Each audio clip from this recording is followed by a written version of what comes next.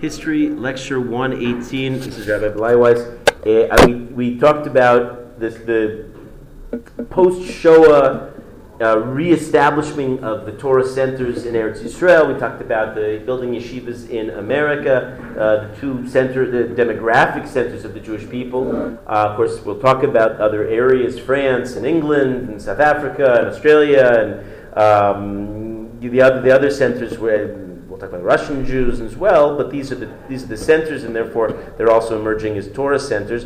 The only one figure I didn't have time, and I can't give him short shrift. He's too much of an important figure to do briefly. So we'll talk about now Rav Yaakov Kamenetsky before we come back to Eretz Yisrael and talk a little bit about the early years of the state of the Medina. Rav Yaakov's dates 1891 to 1986. He had a Rishus Yomim, 95 very very important years. He was a Talmid, like so many who we've met, of the Alter of Slobodka, and I point that out again to you, what an immense impact that Slobodka Yeshiva would have with its many disciples, and they use that as a raya of the superiority sometimes of the Shita of Slobodka versus Navardik. I don't know if that's necessarily a raya, maybe it's too superficial, but the fact that the Alter emphasized the building up of the person, and that approach seemed to produce so many gedolim, so many impactful individuals, maybe there's something to that. In any case, he was connected. He's a cousin of Rav Yaakov Yitzchak Ruderman, who we met, is the founder of Ner Yisrael Yeshiva in Baltimore. Famous story about him, when he was Rav back in the old country in a Polish town, a Jew once, you know the story? A Jew once went to the post office and got extra change from the non-Jewish postal clerk. You know, who knows the story? I've said the story? Yeah. Yeah, so he once got too much money, and he asked, he asked Kamenetsky, what do I do with the change? And he told him, he said, give it back. You got more than what you purchased, you return it immediately.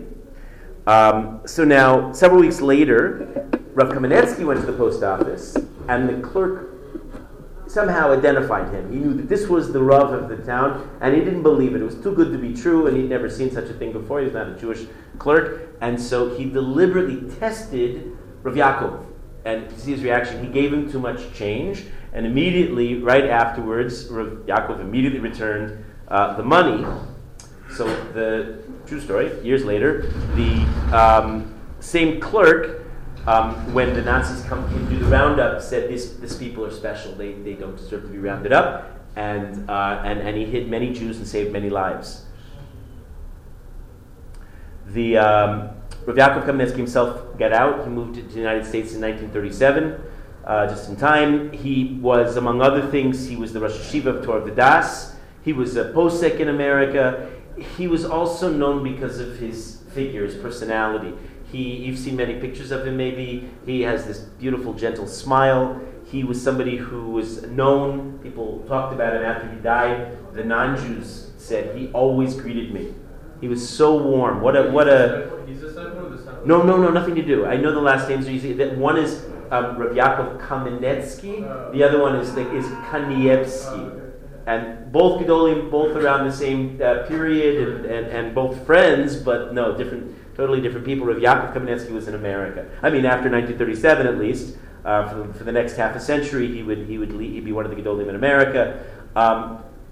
Just to give you a sense of his expansive neshama, he was once with some students waiting, like many people have to do in their lives, waiting in a doctor's waiting room for whatever ailed him.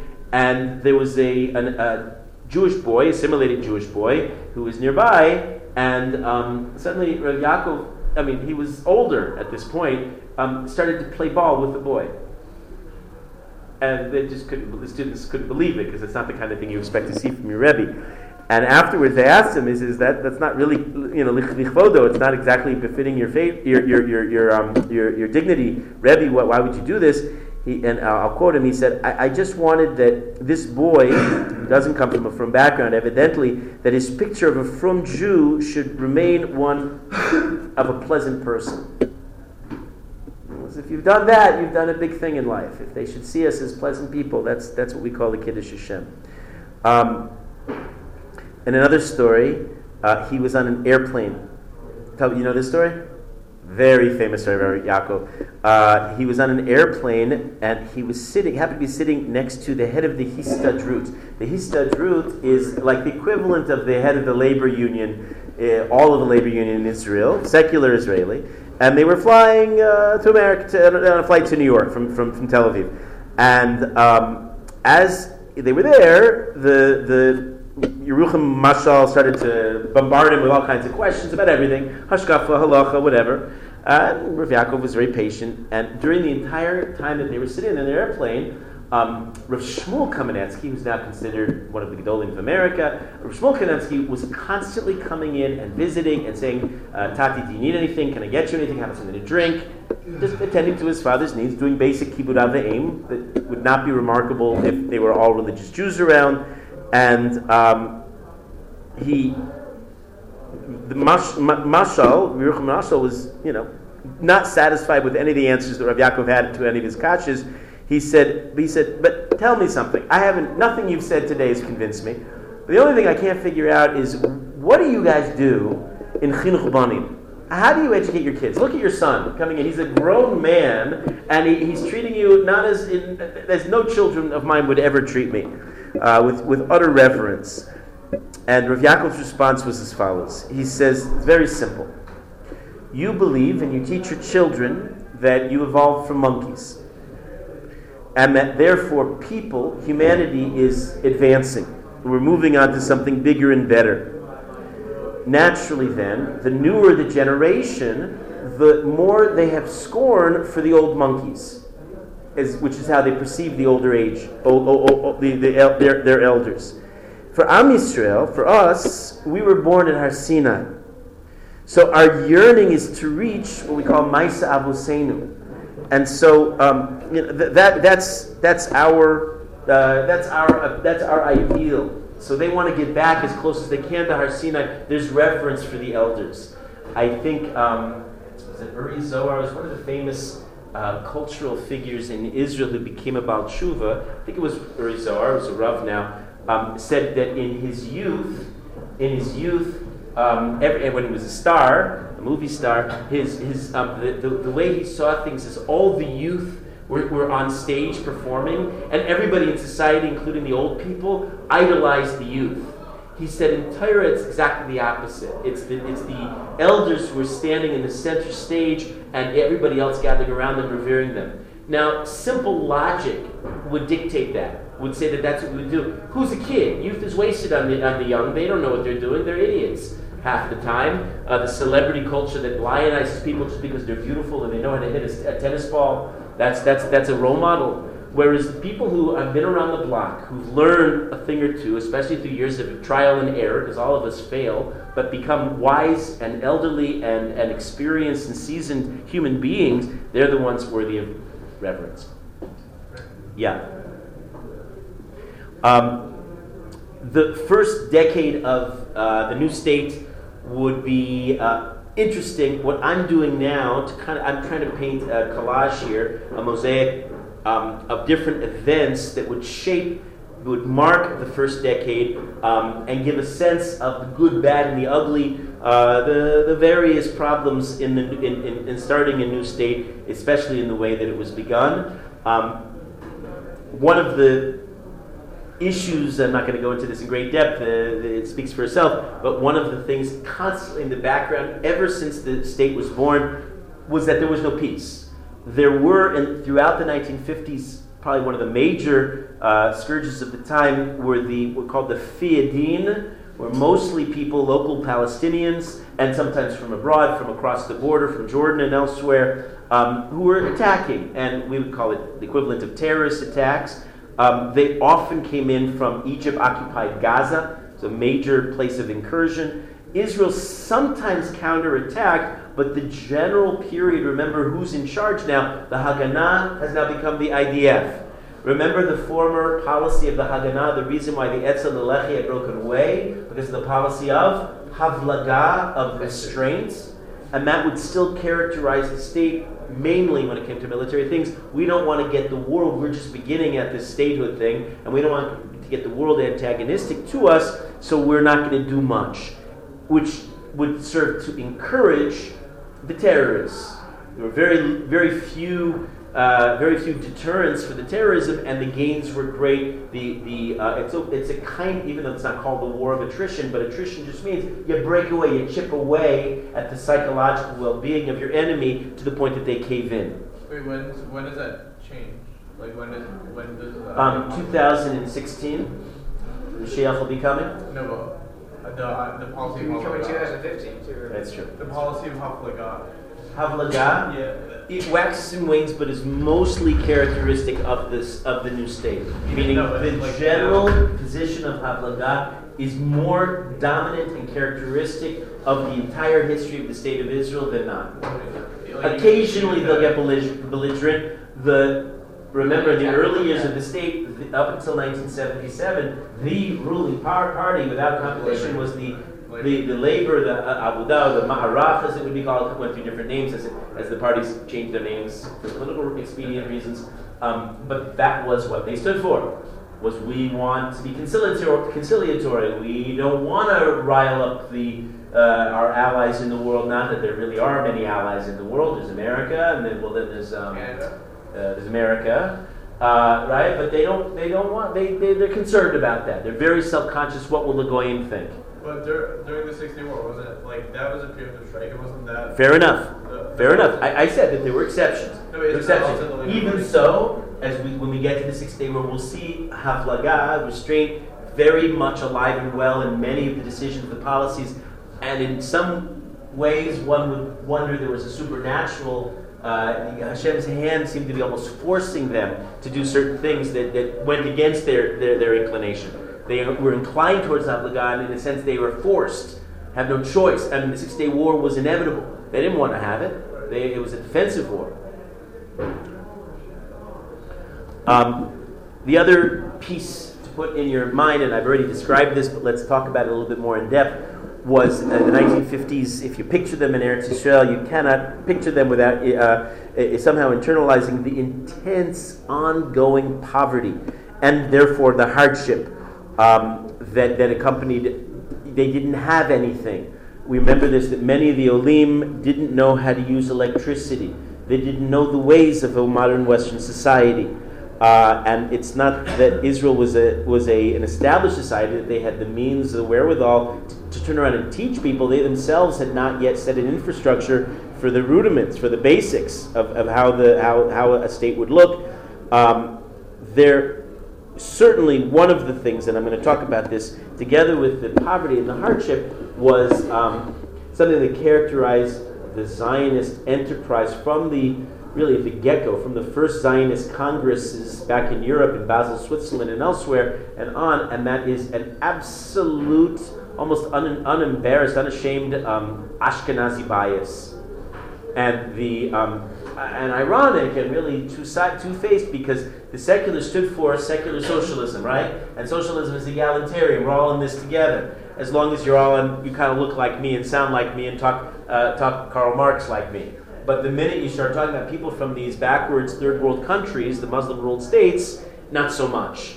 Was often what we found. They often remember the large influx. We did this the other day when we talked about the new demographics. Yeah, suddenly lots of Jews from Muslim-ruled land, often penniless, who are coming to the country, and the secular establishment campaigned aggressively for them to reject their old ways, which of course included rejecting their old traditions.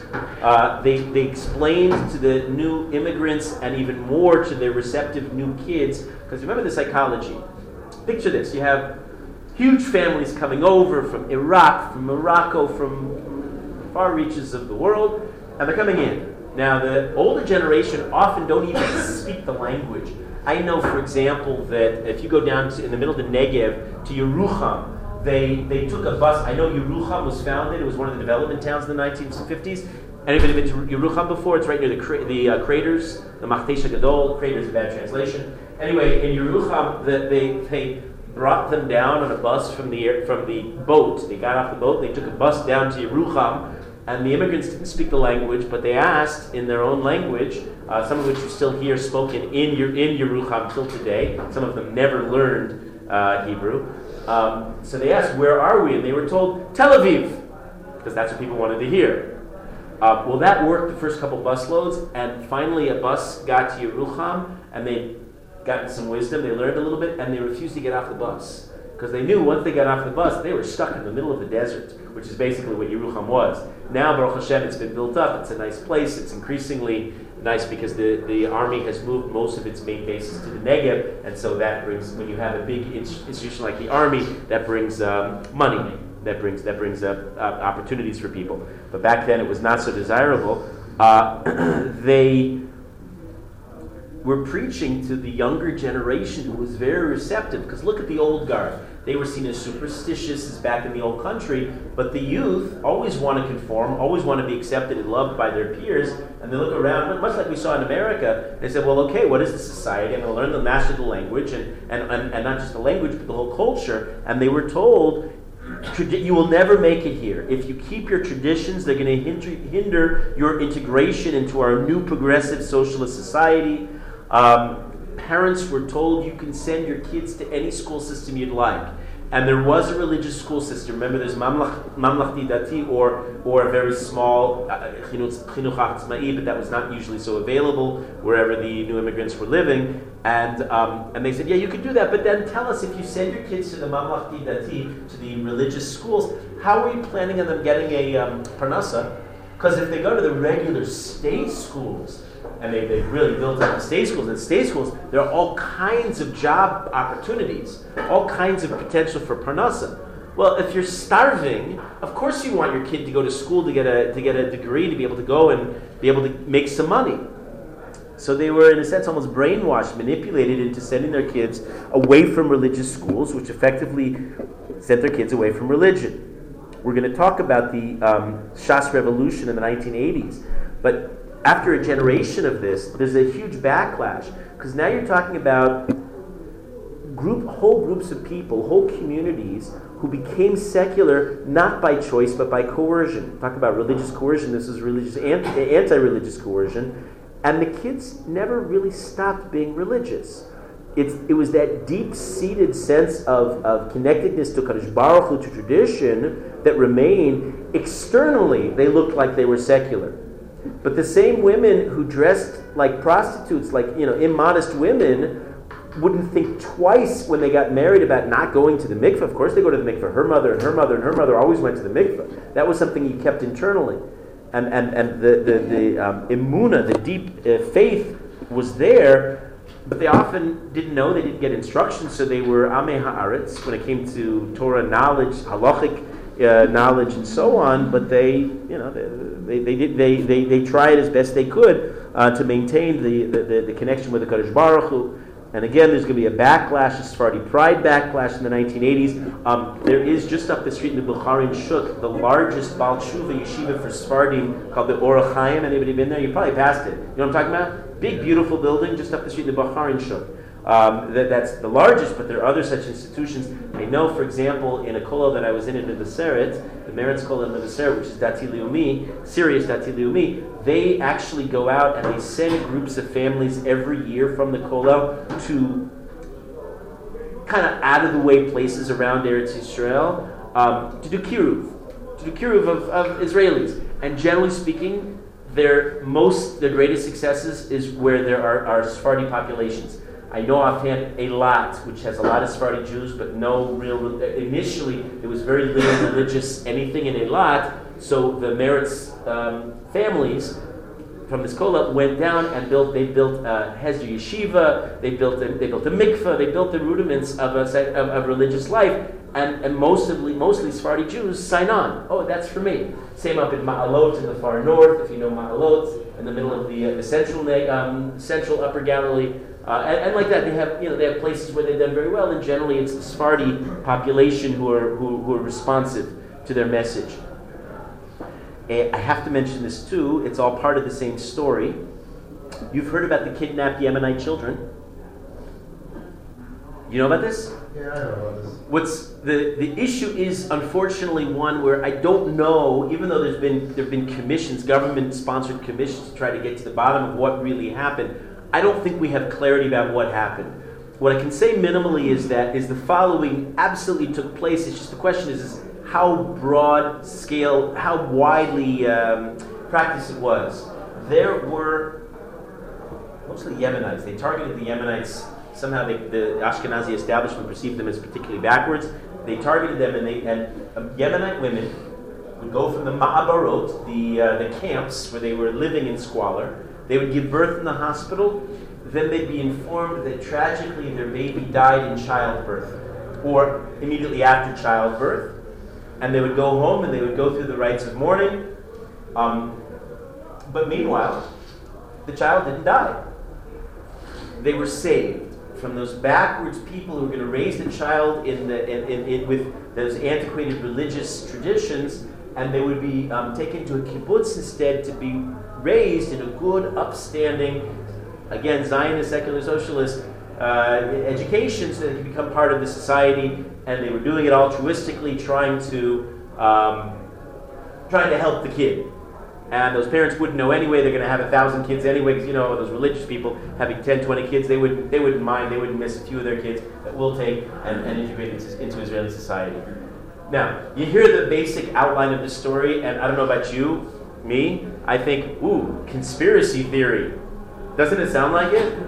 Almost certainly it probably happened. At least some of it. The question is what are the numbers? There was a commission called the Kahan Kedmi Commission that functioned between 1995 and 2001 that never really successfully, satisfactorily answered the claims. Some claim that hundreds of children, mostly Yemenite, were raised in secular homes, kidnapped and raised in secular homes. We know that they've matched DNA. I mean, there have been a few instances where mothers and children were reunited after a couple decades, several decades, in their old age, tragically and sadly, and that their DNA matched, and they could be identified scientifically as mother and daughter. But there aren't so many such cases, so the commission never really satisfactorily answers how much, and was it really more of a conspiracy theory than not. I would just assert to you, if even one such story is right, it's shocking and reflective of a certain attitude. What I'm trying to do in all these stories is paint a background of what's going on in this state and the deep struggles between the religious secular world. And they're not benign, and if you think that this issue is a new one, so that's naive, and that's my ongoing argument, that this is not, Yair Lapid and the Yesh Atid party did not invent the tensions between the secular and the religious. These have been going on for many decades, and there's understandable tension on both sides, although obviously I'm biased towards the religious side. There was a self-conscious campaign to try to break apart the institutions of religious life and ideally get those kids away from get the kids into a good secular environment. The state lacks food. They lack foreign currency. The Israeli currency is not worth much. So from the 1950s, they start a political policy called the austerity measures, which meant that they had severe rations on basic staples of life, like oil, sugar, margarine, and many other staples. Each family was given a very minimal quantity per week. I mean, almost ridiculously minimal. You couldn't do much with them. This would extend not just to food stuff, but furniture and footwear, clothing, basic clothing, all of which was so scarce that it was rationed. And with the socialist ethos, they tried to do so fairly. The idea, the government, the bureaucratic planning was that every citizen could get 1,600 calories per day. I don't know if you know what calories are like, 1,600 calories. Do you know that, let's say, the average fast food meal of a hamburger, fries, and a Coke? Oh no, it's more. Oh no, it's exceeding. I think it's in the couple thousand range. So this was yeah. I heard just the fish sandwich at McDonald's is 3,500. Yeah, it's in the thousands. So each person was allotted 1,600 calories per day in the rations. They gave a few extra calories for children, for the elderly, and for pregnant women. What are you going to do? These were austerity measures because there was no money in the new state. Now the problem is this would all be difficult enough if you had a functional bureaucracy, but Israel didn't. They had a holdover from the inefficient British system, and as a new system, they were incredibly backwards and often corrupt, and which not only did the British system survive, but the old Turkish system of, remember the word? The Arabic word, bakshish, bribery, was very much the rule of the day, and there was corruption and inefficiency, and the bureaucracy was more intrusive. You know what I mean by intrusive bureaucracy? In other words, they were all over your life, kind of like what they're complaining. They complain about the Democrats and American government, but that was nothing compared to what the Israelis were like in the 1950s. What also developed was, in any such system, a growing black market. Because whenever you don't have stuff, but you know the stuff exists, it's all out there, you can buy it for a price. It's all to be found, and so a black market would develop that still exists, which is also a holdover of the British system. And the bureaucracy could do very little to stop the black market from growing. So you have a system where breaking the law now becomes, like that's what people do, and that's the way the state came into being, and to some degree it remains still today. People grew up on a system where they just knew you cannot just make it by being a law-abiding citizen. The government itself goes with the assumption that people will cheat on their taxes, will not pay, will get around the various measures of the society, and that becomes part of the society. You can counter and say that that's true in almost any Western society, and that's true. And I would suggest to you that it's much more in terms of just proportion in Israel, because of the difficulty of starting the new state, and again the extreme impoverishment of the original state. It was and remains part of the society. It's an immensely corrupt society from the top to the bottom. And again, that remains the case. 1952, Ben-Gurion, the first prime minister of Israel, David Ben-Gurion, signed what were called, I mentioned this on the bus the other day, reparation agreements with Western Germany, which the idea was to compensate the vast, calculated to inflation, billions of dollars of confiscated Jewish property and money that the Germans collected before and during the Shoah. And the idea would be to compensate the Jewish people by giving at least some of the money to the Jewish state. The idea, of course, ideally, was that there's so much money coming in, it would help offset the extreme austerity measures, and it did, eventually. So that by 1959, most goods were no longer rationed. So there was an immediate positive effect felt by people. And if you anybody know people who lived in Israel in those first years? Because you could talk about this. I have friends who talk about, they were so excited when they got their weekly egg. I mentioned that before because the image sticks in my mind. Yeah, an egg. And by 1959, that was alleviated, and mainly due to the reparation money. And I mentioned on the bus, anybody remember this? We went out, we talked about this. The idea that the secular state would somehow, on its own, without asking permission, unilaterally say, we hereby accept the task of representing all of the Jewish people, and therefore we feel that we're the most deserving recipient of these reparation funds. That was greeted with mass protests, especially from the right wing, who felt that the state was not at all a voice, that they were not entitled to represent the Jewish people just because they said so. The money was owed to individual families. You could still, back in the 50s, trace which families had lost which sums of money, and arguably have given the reparation money exactly to where it belonged and to the people that it was who deserved it. The opponents of the state who accepted the money said it provided the Germans with an opportunity to buy some kind of kapara. It was guilt money. They said you can't do that. They did what they did to Klal Yisrael. They can't buy their way out of the problem.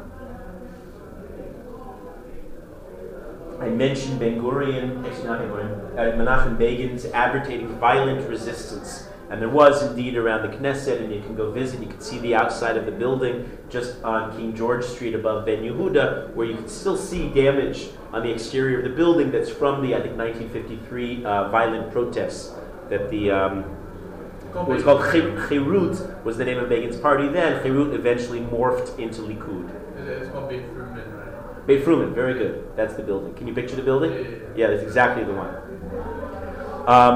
Interesting halachic shaylas came up. And Tzitz Eliezer of Waldenberg was asked the following shayla. He said, if you were a survivor, and by the way, there are reparation monies coming in till today. If you're a survivor and you receive this money, are you, for example, chayev in ma'aser ksofim?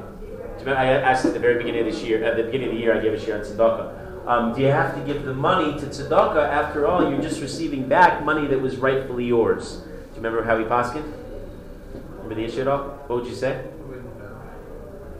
He said it all depends. He says, if you can reasonably claim that you were never misyayish, that when the Nazis stole all of your family's possessions, you held out and you said, I'm going to get that back one day. And if you could reasonably claim there was no yeyush, there was no giving up, there was no despairing of the money, then you can keep the money as rightfully yours and not have to give meiser, I guess, for the second time. But he said, who could really claim that? How could anybody ever expect, once they stole it, that you'd ever see it again, let alone survive the ordeals that they went through? And he said that a person would have to give the money again as if receiving a new gift. There was an episode in 1954 that also paints part of the picture, and I'm going to mention some of the details. It is referred to in Hebrew as the Asik Bish, the evil affair, in which everybody involved, the expression in a cesspool, nobody comes out smelling clean. Everybody involved looked bad.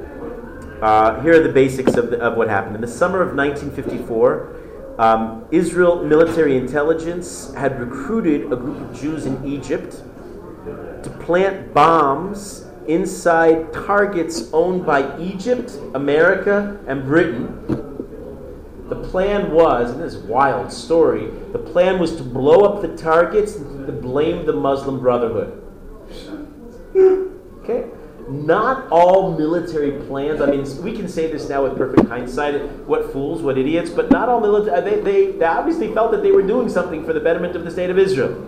Right? Okay, so not all these plans are well advised. Anyway, they hoped that they would blame the Muslim Brotherhood and gain credibility, but realize this, the bombs are not just against Egypt, a sworn enemy, but America, their only major ally in the world.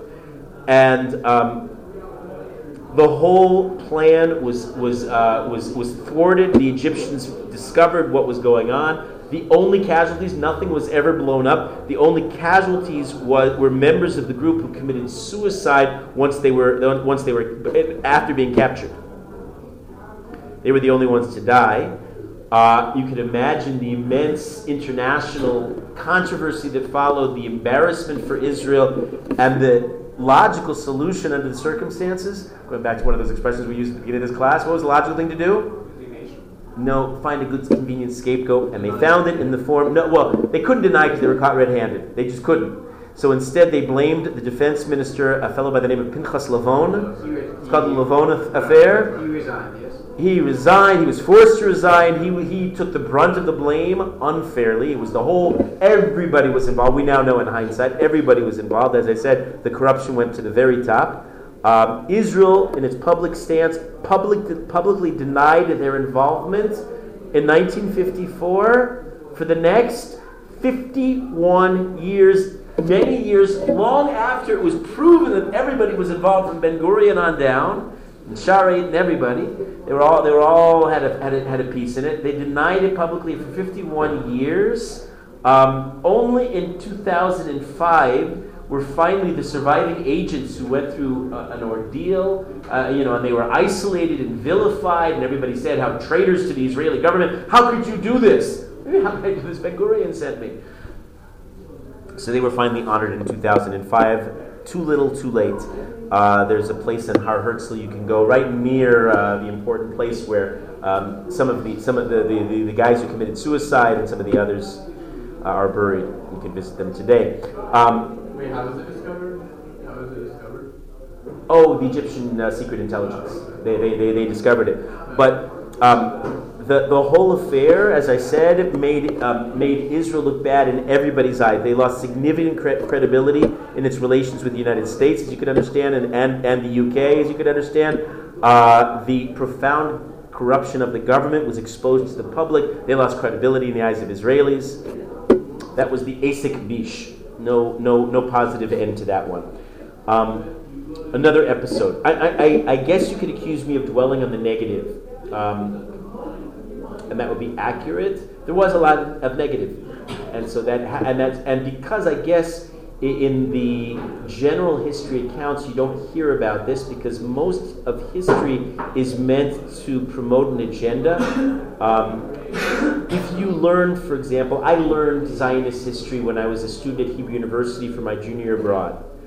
And the goal there is to promote Israel. It's just that's what they're doing. And so remember we said history is always what you want, the story you want to tell. So if what you want to do is that students should come away with a positive feeling for the country, you're not going to tell the story of Asik Bish. You're not going to tell any of these stories because you want people to feel warm fuzzies. So I guess in my including these stories, I'm giving you the other side of the story.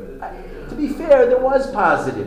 And I mentioned a little bit, the fact that there was this immense idealism, we're building our own country, that people were still swept up with the messianic fervor, the Jews couldn't believe that they were sovereign in the land, they were good people and good acts, there were people living Torah and doing mitzvos. But then, 1955, there was a scandal, this is shocking. There was an affair where archaeologists went up to the site of the Rambam's tomb in Tiberia. Have I told you this? I did mention this one? When we visited, maybe we went to Tiberia, I mentioned this? We didn't go to Rambam's camera, so maybe I mentioned the story. Alright, so let me tell you the story. The idea was, what archaeologists like to do is they love to dig the past to discover the future. That's what they're doing. They're all in the name of progress, and sometimes it's useful what they're doing. It's not in vain exactly. They have their own agenda, but there's no weight given towards Jewish tradition, towards kavod hameis, in this instance honoring the dead. And they said that the grave, the way they justified it in the press, was that they were purifying the Rambam's grave. See, all over through the years, many non-Jews, many non-Jewish graves were brought in and put by the Rambam, and they wanted to get rid of them to make a nicer place for the Rambam, was the claim, and to certainly excavate because of the many layers of civilization, of history in one of the four holy cities. Protests broke out. Many of the Gedolim were involved. The Brisker Rav had a major stake in this. Many of the protesters we would associate with the Naturi Karta.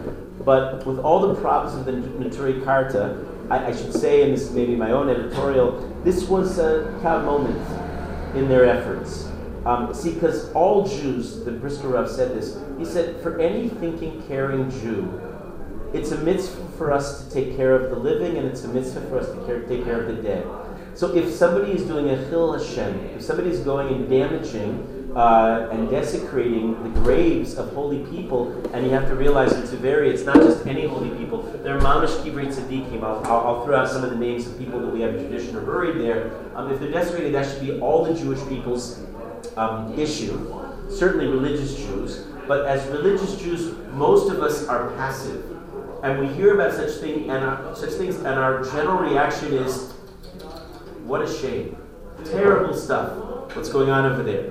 The Neturei Karta, under the leadership of the Talmid Chacham and the very radical, you should read about him a little bit too, of Amram Bloy, went up and protested. And their protests initially were met with indifference. The government had their plan, the government were in control, they had the power, and they could care less about a bunch of religious Jews protesting in the streets. And this went on for a couple of weeks. Oh, I know where I told you the story. I'll tell you where I told this story. It didn't come up when we stood by the kever of Shlomo Lawrence. Maybe not, because I know the story from Shlomo's office. He was a religious member of the Knesset. He was the one who went in and he visited the Brisker Rav. during this period, and he was standing in his bedroom, and he saw the pillow of the Brisker Rav was wet, and he was concerned about he was older and had disease, had problems, had sicknesses, and he thought maybe there was a leak in the roof. And if he checked the whole roof, there was no leak. Until he realized, why was his pillow wet? His pillow was from tears. Why were there tears? I don't know. Who's buried in Tiberia? Do you know? Well, Ramchal maybe. That's up the hill where we stood by Ramchal and Rabbi Akiva. But down around the Rambam, that's further south. That was not desecrated. Right around the Rambam, according to the Arizal, according to the Rav Chaim Vital, Rabbi Yochanan, maybe it's Rabbi Yochanan Ben Zakkai, maybe Rabbi Yochanan Bar Nafcha, Rav Amni, Rav Asi, presumably he's not identified there, but Reish Lakish must be there, Rav Elazar Ben Padas. Earlier tonight, there, the Shla Kadosh's kever was damaged. I mean, you're talking about Gedolei Olam, some of the greatest icons of all the Jewish people. And finally, after 2 weeks, they prevailed. The protesters prevailed. There was a religious minister of affairs, Datilio Mi fellow, who presided and he gave his signature for the archaeologists in the name of progress. For him, the academic pursuits were more important than the dignity of the Gedolim, and than these Kivrei Tzadikim. And his name was Pinchas. It's one of the figures in early Israel government. He was involved with that, and it's a shanda that he was. Hard to justify that. In the end, they let the Chevra Kadisha come in. They gathered many of the bones all over Tiberia. It's one of the reasons that till today, Tiberia is a problematic place for Kohanim to go in. Most of the central city of Tiberia is off limits for Kohanim. And they would rebury the remains, whatever they found, in these group graves. Have you been up to that weird thing above the Rambam's kever? There's a weird red structure that was built as compensation from the government, maybe out of embarrassment for what they did. And then they built these kivrei achim, these group graves where a bunch of gedolim are labeled there, even though the original graves are not intact. And kachazeh, that's what, I mean, you read about that, you read the Gemara. The Gemara tells us, for example, that a couple of the Amoraim are buried fully clothed, so that they're prepared to come back for Tchias HaMesim, and the Rambam brings the Masorah that by Tchias HaMesim it's going to start in Tiberia, and then you think about the desecration, the fact that they're not buried in their clothes anymore, that their remains were disheveled. This story happened a year later in Beit Sha'arim. Did I take you to Beit Sha'arim this year? Rebbe's house? And there, the problem is the protesters had no place to stay. There was no place for the protesters to stay, and so they couldn't protest adequately, and the archaeologists got away with it. They uncovered what probably were the remains of Rebbe Yehuda HaNasi himself, Rabbeinu HaKadosh, and they threw them in the garbage. Probably. They probably took up Rebbe's remains and threw him in the garbage together with his wife and his children and many other Gedolim in Beit Sha'arim. And there again, the protests were not effective. After this event, an organization called the Asra Kadisha was founded to protest future desecrations. It's been an ongoing issue until the modern day. Unfortunately, it has fallen into the hands of the more radicalized Neturei Karta, who do resort to violence and other means that the Gedolim don't endorse. They stand alone. But what's problematic then is we say, oh, those crazy Neturei Karta, what they're doing is usher, and we can't endorse what they're doing. But then the mainstream Torah world does very little to then fight the fight that the Neturei Karta are fighting. We should all be, as the Brisker Rav said, up in arms, not literally, but metaphorically, over the desecration of graves. So when you hear, for example, often you'll hear they're building a new road that runs through a Jewish cemetery and there'll be a protest, it's an issue. Part of the ongoing struggle between religious and secular. It's part of the story that I'm telling you.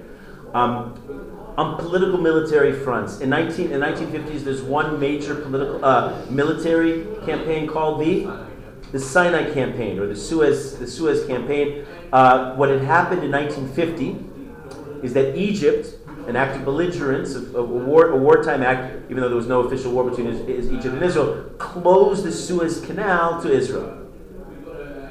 I don't know if you know what that means on the map, but if you can't get through the Suez Canal, you can't ship most things by way of the Mediterranean. One of the major arteries of import and export for Israel is now closed, at least down to Eilat. That's a significant act. What happened after that is there were armed clashes all along the Egyptian-Israeli border. And finally, this has been simmering for 6 years, in 1956, Israel actually made really an unlikely alliance. Do you know with whom?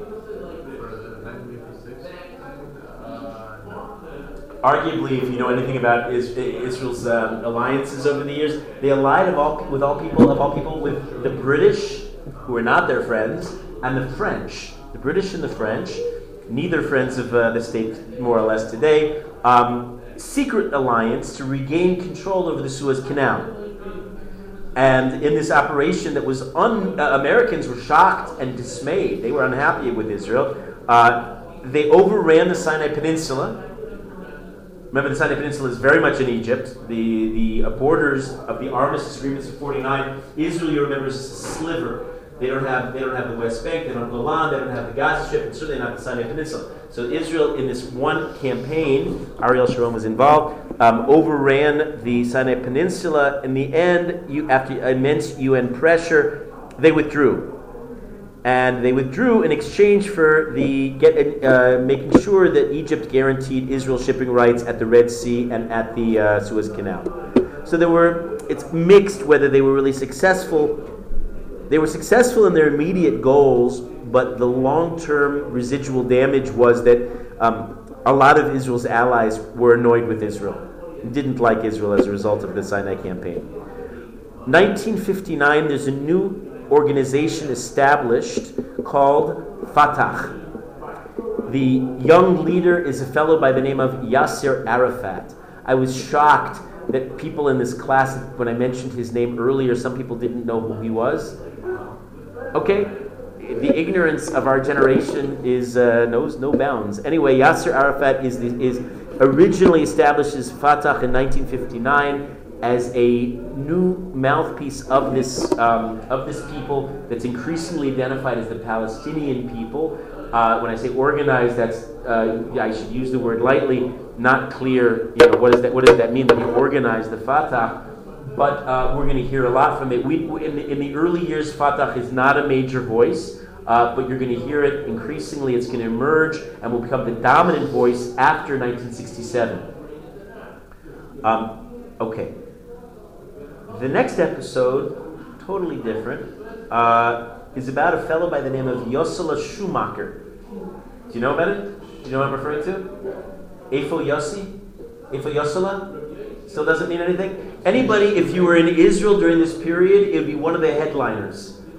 And I'm giving you headlines intentionally to paint the picture. So what's the story? Yossele Schumacher was born in Russia and came as a young boy with his parents on Aliyah from Russia in the 1950s. Now, the family came originally from religious origins, but the parents were not. Think about Russia in the 1950s. There wasn't much of a chance for the parents to be religious. Finances became difficult in Israel, and they entrusted Yossele to one of the grandparents who were frum. And the frum grandparents cared for him. And then the father, with his financial difficulties, realized he could not stay in Israel and had to return to Russia. Pretty common story. A lot of people who immigrate, not just from America, from all over the world, try to make it in Israel and doesn't work out. So he wanted to go back and he wanted to take his son away. The grandparents, as religious people, realized that if the father took the son away, that would be the end of his religious life. And they were raising him, they had already raised him for a period as a religious boy. And so they were pained by that. And they turned to an organization called the Eida Haredis in 1960. And the Eida Haredis had certain connections, and they took this boy who was 7 years old, and they initially hid him with a family in Bnei Brak. It became a national cause, célèbre. There's a court order that insisted on his return, but they didn't locate him. They didn't know which family. They knew he was somewhere in the religious community. They didn't know where exactly. They didn't know which family. Meanwhile, realizing that this was going to be an emergency situation, a small group of people disguised Yosela as a girl and placed him in the care of a French woman who had recently converted. So nobody suspected, this French woman speaking French. They didn't think that she was, she was walking with a girl. Nobody suspected that this was little Yosela himself, who became again a national cause. She was an interesting figure by the name of Ruth Ben David. She actually eventually married Rav Amram Bloy from the Neturei Karta. The Neturei Karta makes a big impact. Small group, tiny group, fringe, eventually disowned by all Gedolim, but loud voice, especially in these early years, denounced by many of their activities. You're going to hear this one's denounced by the Satmar Rebbe himself. Anyway, Ruth Ben David, with this little boy dressed as a little girl, flew with him to her native France, where she hid him. And meanwhile, in Israel already, and you can imagine how this is like stoking the flame of the religious conflict that exists, the secular are up in arms. Bring Yosela back to his father. They kidnapped him, and people were looking all over Israel, combing the land. Meanwhile, this boy is in France under the care of this convert, Ruth Ben David. The grandparents had been arrested. They finally found the family in Bnei Brak. They were arrested, but to no avail. Eventually, Schumacher, the boy, spent 2 years in France and Switzerland, and then was transferred to a family. Ruth Ben David smuggled him to Williamsburg in 1962. I mean, it's such a particular story, but when it schlepped on and became such an international, now it's international news, and it became such a headliner that it was a terrible chillul Hashem. And again, it stoked the conflict between the religious and the secular, as if there wasn't enough reason for them to hate each other. Now he's in Williamsburg in New York, and he's staying with the Satmar family. And finally, the Mossad, Israel's secret service, increased their efforts to search for him. And eventually, a few months after he'd been in Williamsburg, they caught Ben David, and they interrogate her. And then a few months later, they locate the boy. Now, the Satmar Rebbe never approved of the entire kidnapping, even though it was associated with Satmar, but he said, if they asked me, I would never have recommended this. And a few months earlier, he predicted that the Mossad would capture the boy, and he predicted everything was going to happen. It's good to ask Gedolim before taking unilateral steps, but they didn't do this, the people involved in the kidnapping of Yosela. In the end, he was captured, he was brought to his secular mother. The controversy people still till today, people alive then, talk about Eifo Yosela as a byword, as a catchphrase. Certainly the secular Israelis hated all religious Jews because of the act of a few religious Jews as a result of this. The religious world saw this as also part of the secular conspiracy to brainwash our children to make them secular. Religious extremism was a catchphrase that came out of this. Today, I mean, if you wanted, I guess in movies today they say, like when you have like a movie, you have like this whole thing, and then you want to know, like, where are they today, kind of thing. So today, Yosela is a secular kibbutznik. So that's the end of that story. The final story I want to tell you today, if I'll have time, if I don't have time, I'll finish it tomorrow. I don't want to do that. So I'm going to stop for a change. Since I usually go over time, I'm going to go under time, and we'll talk about the trial of Adolf Eichmann tomorrow. Yeah, it's a biggie. So that will be continued.